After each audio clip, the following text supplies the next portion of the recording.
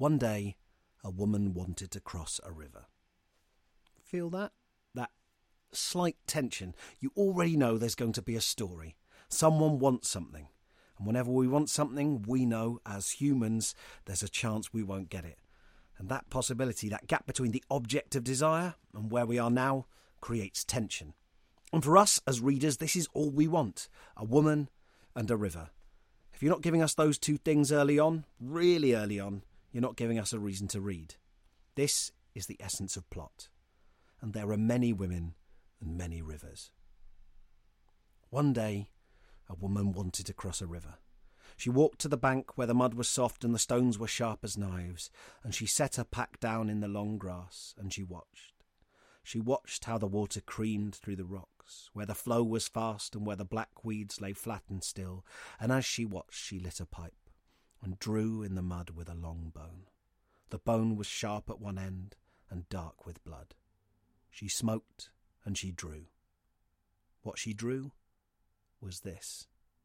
Hello and welcome to Death of a Thousand Cuts, making you an awesome writer, one cut at a time. My name's Tim Clare, cheeky author, dedicated father, and erstwhile nervous wreck who somehow manages to find time to squeeze in a bit of the old podcasting.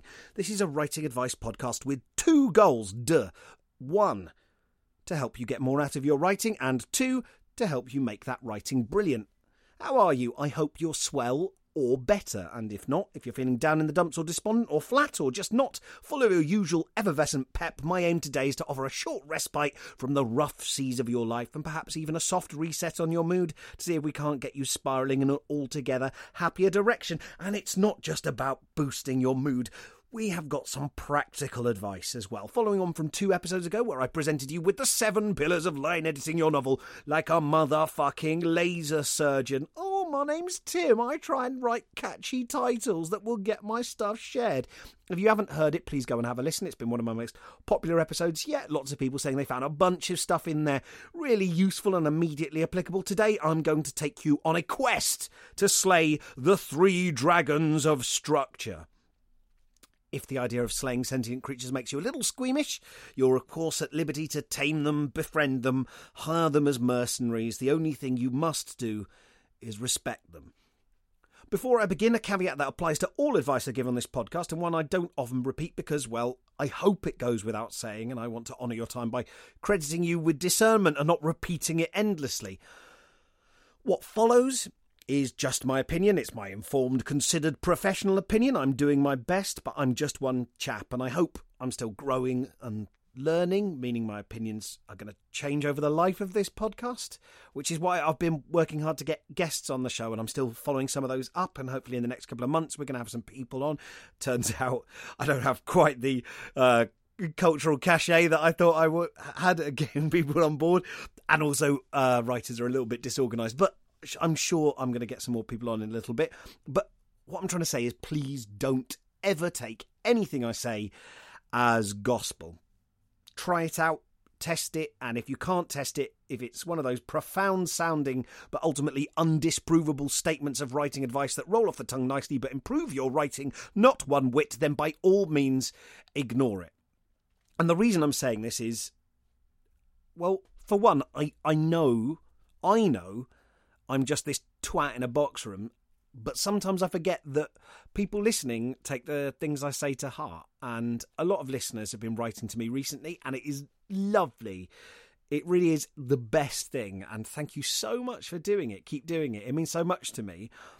But I'm in this weird place where for the first time in my life, I'm having to come to terms with the fact that in this specific narrow field of creative writing pedagogy, my words bear a little weight to some people. So if you hear me say, no using adjectives after 5 p.m, and you're like, that doesn't sound right, but it was said by celebrated author Tim Clare, so I'd better hamstring my entire creative practice to fall into compliance with his increasingly arbitrary diktats.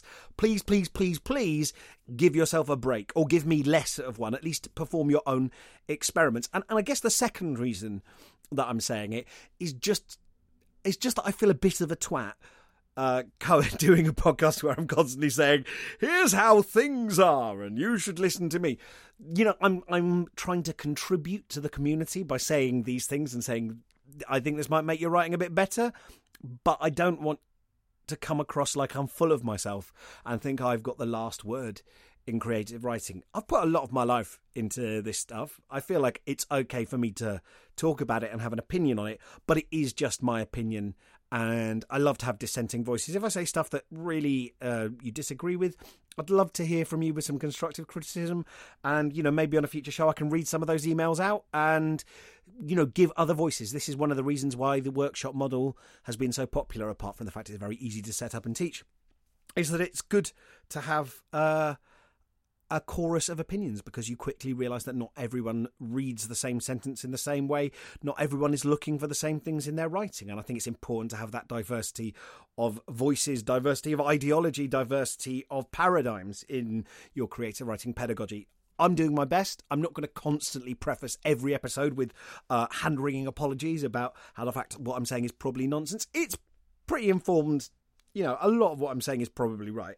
But I'm just one voice, and I hope I'm adding to the conversation, but I'm not trying to suppress all other speakers. Right, I think I've made myself clear. So, the 3 dragons of structure. What are their names? So, focusing on structure is something you can do at any stage in the novel writing process, but there's definitely a fertile season wherein you'll get the best yields. I'm going to say that's from around 5,000 to 30,000 words. That's an arbitrary ballpark figure, but yeah, roughly between 5k and 30k when you're writing a novel. You can do it before then. Of course, you'll probably have a vague idea of where your story's going, some inciting incidents, and you can do it later in the process. But asking yourself, what kind of story is this? And what shape should it take when you've got a bit of text under your belt, a bit of world, a bit of voice, a bit of character, a bit of flavour, but not too much? Asking then, while it's still in this fluid magma state, while it can still be moulded and shaped before it's cooled into a lasting monument, if you do it then, you can get a good read on what the bigger shape might be. If you try and plan it all out earlier than that, you won't know your characters very well, and you won't know the world well enough, and your outline will probably be a bit formulaic, a bit rote. I did an interview with the author Alexander Gordon-Smith. You can go and listen to that. It's really good. It was at the beginning of this season. He talks about how he gets round that by asking his characters a load of questions, by writing himself letters from them, doing all these kind of things to get to know his characters. So when he writes a plan, even though he hasn't written any of the book yet, he knows the characters and he knows the world a little bit. So that is another way of getting around it. But that is still, you know, that you're still writing 5,000 odd words to get there. You're just doing it in a different way. It doesn't have to necessarily be of the planned story. And you can definitely wait to do this, planning this big kind of mapping of the story, until much later. But don't be surprised to discover you've gone radically off track and you have to rewrite a huge chunk of the novel. Take it from me, that is a very painful and difficult and stressful realisation. And a lot of writers are quite capable of noticing it, but when they do, they'd rather pretend they didn't notice, and they continue pushing through in the wrong direction, and then they try and use their considerable abilities of crafts to paper over the cracks and basically sell something that doesn't have a very good structure. And there are a lot of published novels out there that do exactly that.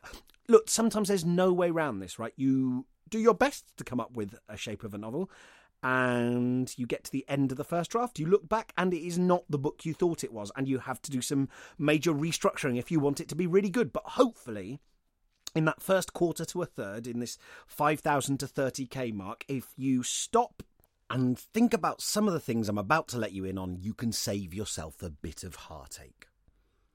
Dragon the First. The Promise.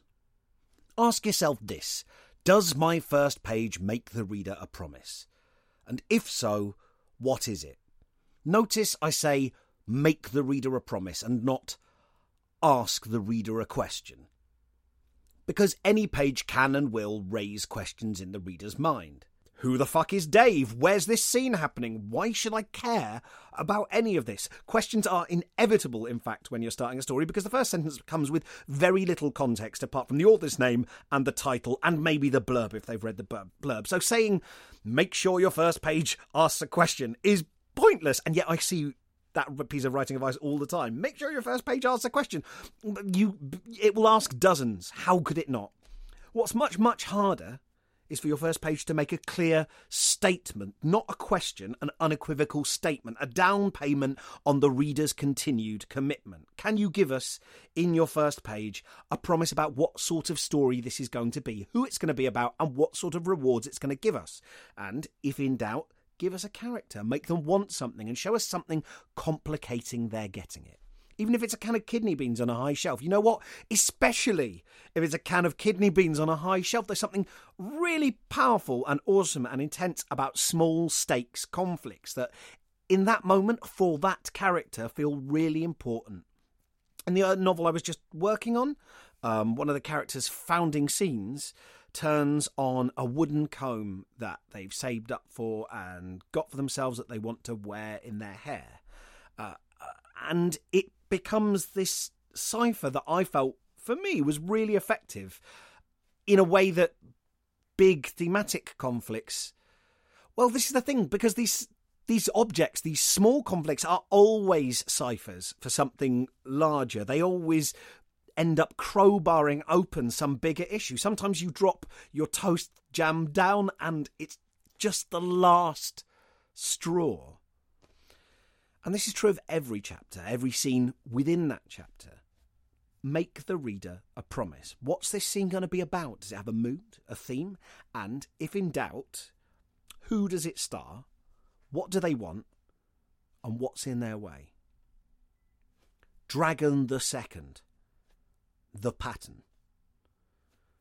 This is the big critter. I think, and some people would disagree with me on this, but I think that plot is subordinate to structure, or rather plot is just one form of structure. And it's a cool form, and it has power, but you can definitely have a successful novel with lots of structure and not much plot. Conversely, since plot is a form of structure, you can't have a successful novel that has lots of plot and very little structure. And I'm not sure if I've ever read a good structureless novel. I think a lot of novels that claim to be structureless are actually just following cliches and structures that they're not conscious of.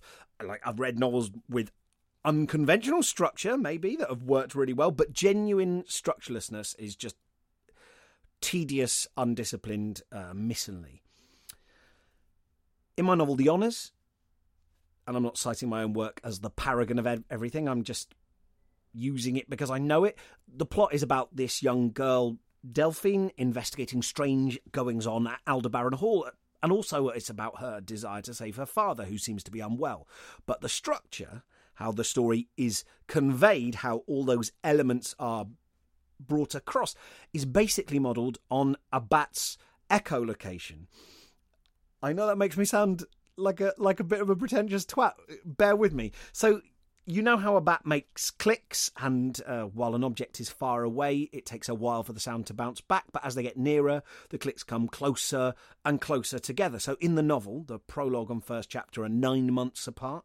The first and second chapters are 3 months apart. The second and third are 1 month apart. Then a fortnight, then a week, then a few days, then a day, until by the end, literally only a few seconds pass between chapters. If you imagine the waveform of that as clicks, you have these peaks spaced out at the beginning, getting exponentially closer until they merge into this blast of sound, which means the thing which has been getting nearer and nearer has finally reached you. Now, I don't mention that structure anywhere in the book explicitly. For a start, it would be an anachronism. The book is set in 1935, and echolocation wasn't fully understood as a concept until 1938. And I don't expect any reader to make that connection. It would be ridiculous. There's not enough evidence in the book for that. And secondly, it would make me sound like a pretentious wanker if I tried to make that an explicit connection. It was just a useful mental image that created a pattern for me to hang story beats off of. By the same token, if the pattern you have in your head looks a bit like a terrifying roller coaster, rising tension, action and release. Rising tension, action and release. Rising tension, rising tension. I'm going to stop doing this bit now because it sounds a bit like I'm explaining porn to a neural network. But if your pattern describes this series of rises and falls, this building tension and then that tension getting popped. It's not that the story has anything to do with roller coasters. It's not like you're trying to make a thematic link between roller coasters and your story, or that you expect the reader to picture roller coasters, but thinking of how a roller coaster manages tension, building anticipation in the slow ratcheting climbs, then releasing it in these great plunging bursts downwards. That can be useful for you as an author. It can be a helpful organising principle. And almost any organising principle is permissible as long as it helps you, the author, filter and direct your material. For some conventional summaries of plot, you might like to read Robert McKee's book Story, or Christopher Brooker's The 7 Basic Plots. They're both on my shelves while I'm writing. Both of those focus on conventional narrative shapes and tend to sand the edges off stories to make them fit the model. Joseph Campbell's The Hero with 1,000 Faces is a really famous one, and it's good on the traditional quest narrative. So I hear. I've had trouble getting hold of a copy myself. So one popular model that you'll hear lots of people talking about is the 3-act structure. Shall I explain it? Oh, go on then. Act 1. You establish all the main characters, your story setting, and any plot critical concepts or items. This last point is super important. You've probably heard of Chekhov's gun, Chekhov's famous dictum that, quote, if you say in the first chapter that there is a rifle hanging on the wall, in the second or third chapter, it absolutely must go off. If it's not going to be fired, it shouldn't be hanging there. End quote. But the flip side of that is it may harm your defence if you do not mention something which you later rely upon in evidence. You can't have a character pull a rifle out of their jacksie when things get hairy without establishing their ability to stow an entire Enfield enforcer, thank you very much, Jane's gun recognition guide, up their anus in a previous scene. And of course, special skills are rifles, magic spells are rifles, friends in high places are rifles, the rules of your world are rifles. Anything that your characters rely upon to solve a problem or get themselves out of trouble, to reduce that tension, that's a rifle, and you need to establish its existence in the first act. Stuff that gets them into trouble, stuff that increases tension, you can actually probably get away with one or two instances of that coming out of a clear blue sky. It feels like less of a cheat if the totally unforeshadowed thing makes a protagonist's predicament worse. But it's still far more satisfying if we had some hint that this bad thing was a possibility right from the beginning. So, in Act 1, you get out all your little wooden puppets and scenery you're going to need to stage this production. This model also calls for an inciting incident, something that changes the routine of your main character's world. The inciting incident can happen a short way in, it can happen on the first line with the routine implied later. Then, so the model goes, the protagonist's reaction to the inciting incident leads to a second, more dramatic confrontation, the turning point. And the key difference with the turning point is that it should mark a point of no return. If the inciting incident is a disruption to the main character's routine, the turning point is a sundering, a break, a final change. So, I better give an example. Let's say your story starts with a hero slaying a dragon, and among the dragon's horde, she finds an orb, cobalt blue with a translucent liquid core that churns oddly when she holds it to the light, and she returns home to the Republic, where this traditionalist faction, let's say, jockeying for control of the Senate, and there's very bit of political deadlock, and this traditionalist faction celebrates her victory and co-opt it as proof that the nation needs a strong military. And she realises that this orb she's brought home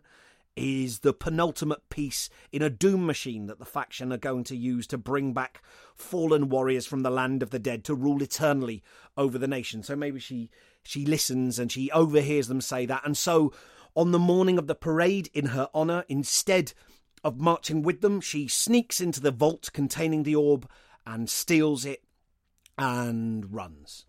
Inciting incident, she slays the dragon and finds the orb. Turning point, she turns against her superiors and runs. And that marks the end of Act 1. Act 2 is the escalation. It's usually the most difficult to manage well because it's the least well defined. But also you have the most freedom. Basically everything that happens here needs to be forcing your protagonist through the conflicts that will make them the person they need to be to prevail in the final climax in Act 3. So, according to the 3-act structure, remember I'm laying out the blueprint for one very specific model here, not asserting the rules for all fiction ever, You want the situation in Act 2 to trend worse. One sub-model for this is try-fail cycles. So the protagonist tries to achieve something. They fail. They try another way. They fail. They try a third way. They succeed. Try, fail, try, succeed. The first attempt establishes the goal. The second attempt establishes the pattern. The third attempt subverts that pattern. If that sounds formulaic, then I agree, it is. But as human beings, we love recognising patterns. That's one of the ways we create meaning. And when a pattern gets broken, that's pleasurable too, because it delivers surprise, novelty. Ooh, the world isn't the way I thought it was. I'd better pay attention. But all of this is only as a rule of thumb, not an immutable law. Remember, failure isn't in and of itself dramatic or interesting. So in our example above, the fleeing dragon slayer has to cross the thunder swamps with the orb in the hope of seeking sanctuary with the mouse folk of Twitchhaven. Now, just to go, okay, she tries and she picks her way through this twisted black trees, and some of them are burning from where the swamps are continually ravaged by lightning, and the ground gives way, and she nearly drowns in a bog, so she can't get through, and she retreats. That's not so interesting. She tried, she failed. Now she's got to try something else. The story hasn't moved forward. What you need to ask is, does she succeed? And the answer in Act 2 is either no and no, but, or yes, but. So let's say this is part of a failure. We see her head into the thunder swamps. There are these dark purple clouds, booming thunder. The trail collapses beneath her and she topples into a bog. She loses her pack with her supplies. Oh no, she's trapped and sinking. Just as she's about to go under, she's dragged out by trolls who tie her up and drag her back to their lair, planning to roast and eat her. Does she cross the swamps and find safety with the mouse folk? No. And she loses her rations and gets captured by trolls. The situation's got worse and the stakes are raised. Alternatively, she heads into the thunder swamp. She topples into a bog and loses her supplies. She tries to pull herself out, but struggling makes her sink deeper. She's just going under when she's dragged out by a troll. But this one turns out to be a hermit, exiled from his tribe for being born with no eyes. He has exceptional sensitivity to sound, smell and vibration, however, and he warns her that someone is coming, and fast. He shows her how to cover herself in mud to disguise her scent and body heat, and whoever it is, this pursuer passes, heading rapidly for Twitchhaven. Realising the Mousefolk town is no longer safe, she decides to press on towards the Splinter Coast. The troll, who is old and has not long to live, asks to come with her, as he has always wished to smell and hear the sea. Does she cross the swamps and find safety with the Mousefolk? No. But she learns something of her pursuers and she makes a new ally. Alternatively, she struggles through the thunder swamps and is ambushed by carnivorous trolls. She finds her sword doesn't harm them, so she flees. Her bag gets ripped from her back. Lightning blasts the ground around her. She manages at last to lure one of the trolls into a bog where it sinks. Then she counts the thunder and she rams her sword into another, tricking it into pursuing her up a tree just as the lightning strikes. And the lightning's conducted through the sword and it burns the creature to a pile of ash. Then she heads on to Twitchhaven. So the chapter ends with a wolfhound sniffing at the edge of a bog, and a cloaked figure stoops and retrieves one of the protagonist's possessions from the mud. Does she cross the swamps and find safety with the Mousefolk? Yes, but she's left a trail that will bring the full force of her pursuers down upon Twitchhaven. And notice in that last example that even within that success, there's a mini try-fail cycle. She tries to get through the swamps. Try. Trolls stop her. Fail. She attacks them with her sword. Try. Oh, they can regenerate damage. Fail. She tries an alternative means of killing them. Try. She drowns one and immolates another. Success. Now, you could just have her just know that trolls can't be killed by conventional means and proceed straight to the drowning and burning part. But there's a nice, oh, shit moment when she slices through one of their stomachs and the wound just knits back up. And ideally, to fit our try-fail model, you want that failure to have a consequence. So she slashes at the troll's stomach, she fails, and as a result, the troll tears into her shoulder with its filthy claws. Now, she has this infected, painful wound. She needs medical help at Twitchhaven. And if the mouse folk are wary or unfriendly for whatever reason, she's on a timer. And these escalating try-fail cycles can continue however long you want, providing that the situation gets worse, the protagonist gets tested and has to make choices, and that every failure, and indeed every success, has a genuine consequence. Act 2 is where the bulk of character development takes place. Ideally, you want each big try-fail cycle to teach your protagonist something about themselves and what they're capable of, or literally increase what they're capable of, even as their predicament gets worse. So, if they get a magical item, if they learn a new skill, if they gain an ally, that literally increases what they're able to do. Act 2 normally ends with the moment of despair. That's just a term I've made up for it. I'm not sure if that's true. The protagonist makes the wrong decision. The gang split up. The team get knocked out of the competition. Things go wrong in a big way, and it looks like it's game over. In Act 3, you bring everything to a head. We get the final confrontation, the climax. So, in the example above, perhaps during her flight, the protagonist learns that the final artifact the traditionalist faction need to complete their necro portal is a peach from the Tree of Death, found across the ocean in the land beyond the end of the world. So she travels there to try and beat them to it, but she ends up distracting the tree's guardian long enough for one of her own party to betray her, kill the guardian, and escape with the peach and the orb. She's taken out, she's left for dead in this distant land, while the baddies head home to triumph. So, for this final act, we need a way for her, through what she's learned, to make some choice, some decision that she could not have taken in Act 1 to resolve this problem. She comes to some understanding, perhaps with the help of her new friends, that sets her on the road to fighting back. And from there, they'd probably, in this case, find a means of hastening back to the Republic, where, of course, the portal is now complete, the coup in full swing, and the ceremony to bring back the glorious dead underway, and she and her allies must find a way to stop it happening, defeat the traditionalists, and restore peace to the Republic. But probably not the status quo. That's important. As we've learned, failures need to have consequences. So hopefully, as she's gone on her journey, she's met different people and perhaps seen how not everyone is served by this current system, this current government that leads the Republic, and this climactic battle will in some way slay the old order and something new will grow from the soil in which it falls. And please don't think I'm saying that this is the model all novels must be built around. I don't want you thinking about your novel now and going, oh shit, I'm not sure I've had 3 try-fail cycles in the second act. I've messed up. It doesn't, just because you're not following this model, it doesn't mean you're failing. Most literary novels don't fit this shape at all, and that's fine. You can use any abstract framework. For example, you could use the 4 seasons. Part 1, Blazing Life.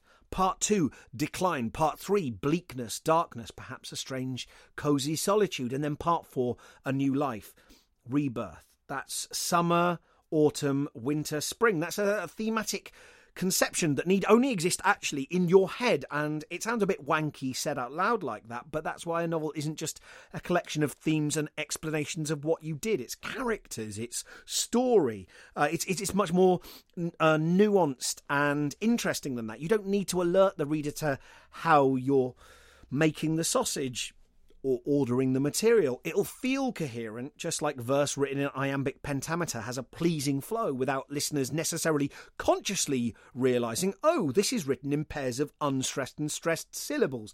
It just creates a sense of order and symmetry that exists almost on a subliminal level and helps guide your reader through, give the whole thing a sense of motion and a sense of order. And I think that's important, and it doesn't matter really what in some sense the order is arbitrary, although old school plot is popular for a reason.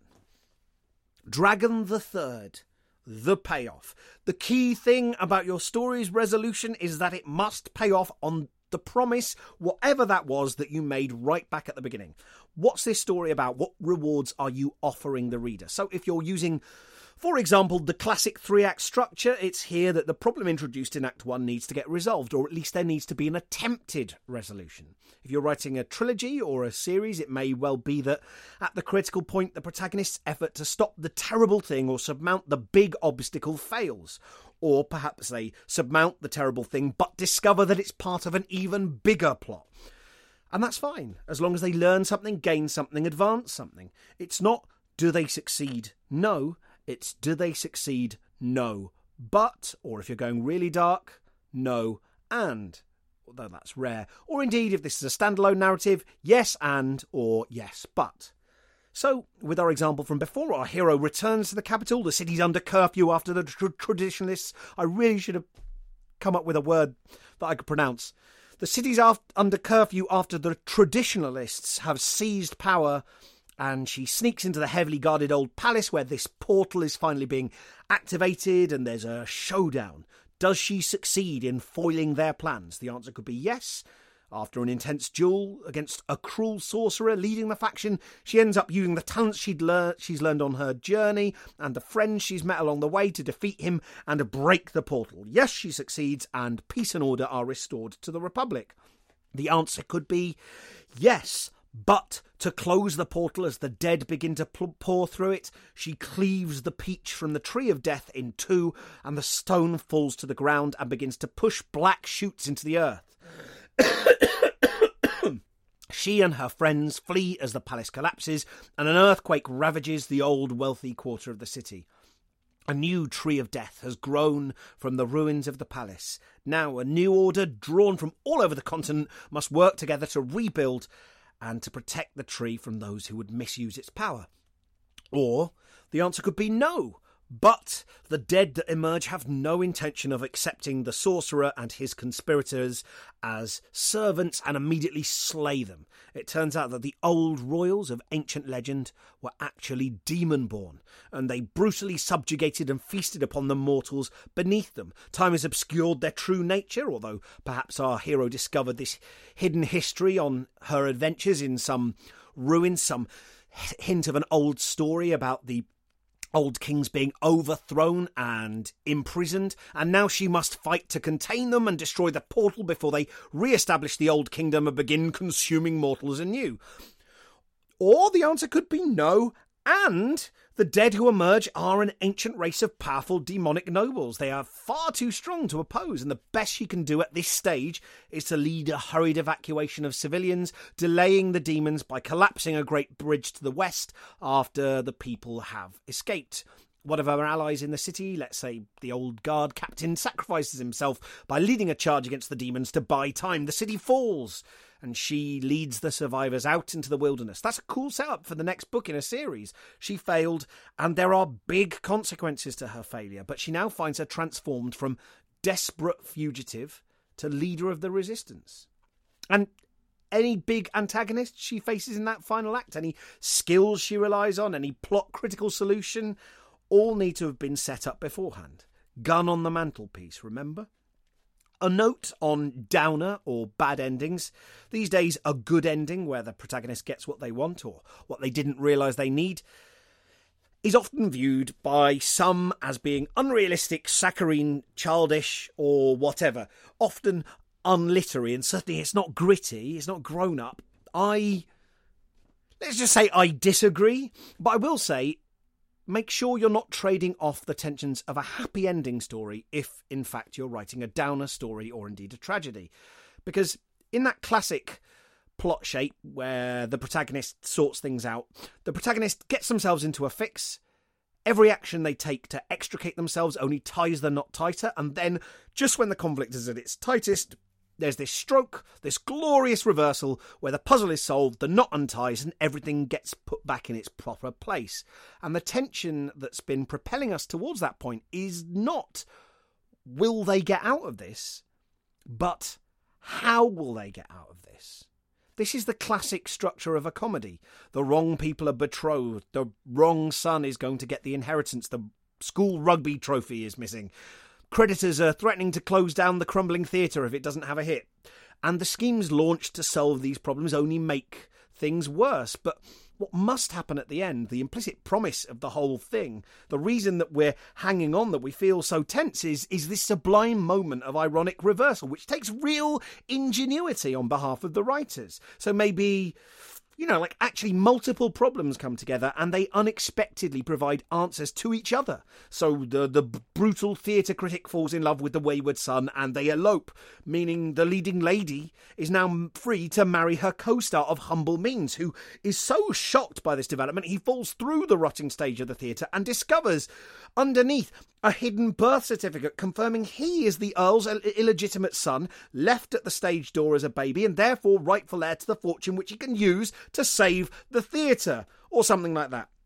It's not satisfying to get to the end and just have everything left unresolved. Oh, the critic writes a savage review. The leading lady gets unhappily married to a feckless aristocrat while our hero loses his job, his home and his love. We wouldn't be like, oh, isn't that edgy and grimdark? That's really unflinching and mature. There's no challenge in that. Bad endings like that require zero craft. And as readers, we feel cheated. The tension was entirely about how are they going to get out of this fix? And that only works as a tension if we believe we're going to find the answer. You are mortgaging the reader's goodwill on the promise of a final payment. This is precisely why I'm about to start a rant. The TV series Lost was such complete shit. It threw out all of these clues that made readers go, oh, what could this mean? Oh, J.J. Abrams, how are they going to resolve all this? And the answer was they're not, because actually it's just random bullshit we made up. And do not email me explaining why actually Lost paid off on all of its promises, or that I'm being unfair and I expect too much from people being paid millions of dollars. Anyone who watched all of Lost and still thinks it was anything other than a massive, incompetent con and festering cat turd has Stockholm Syndrome, frankly. To make a downer ending work, it needs to be just as ingenious as a happy ending.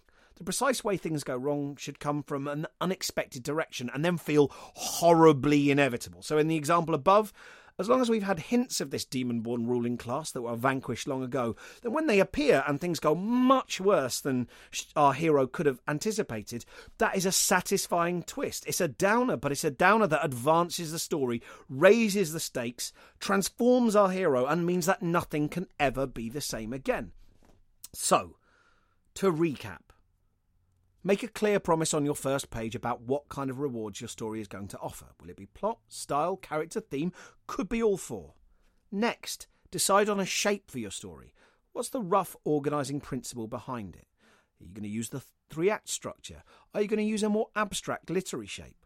Finally, what's the big resolution of all this? And you might end up going back and changing the promise at the beginning of your story so it fits better with the payoff you end up hitting.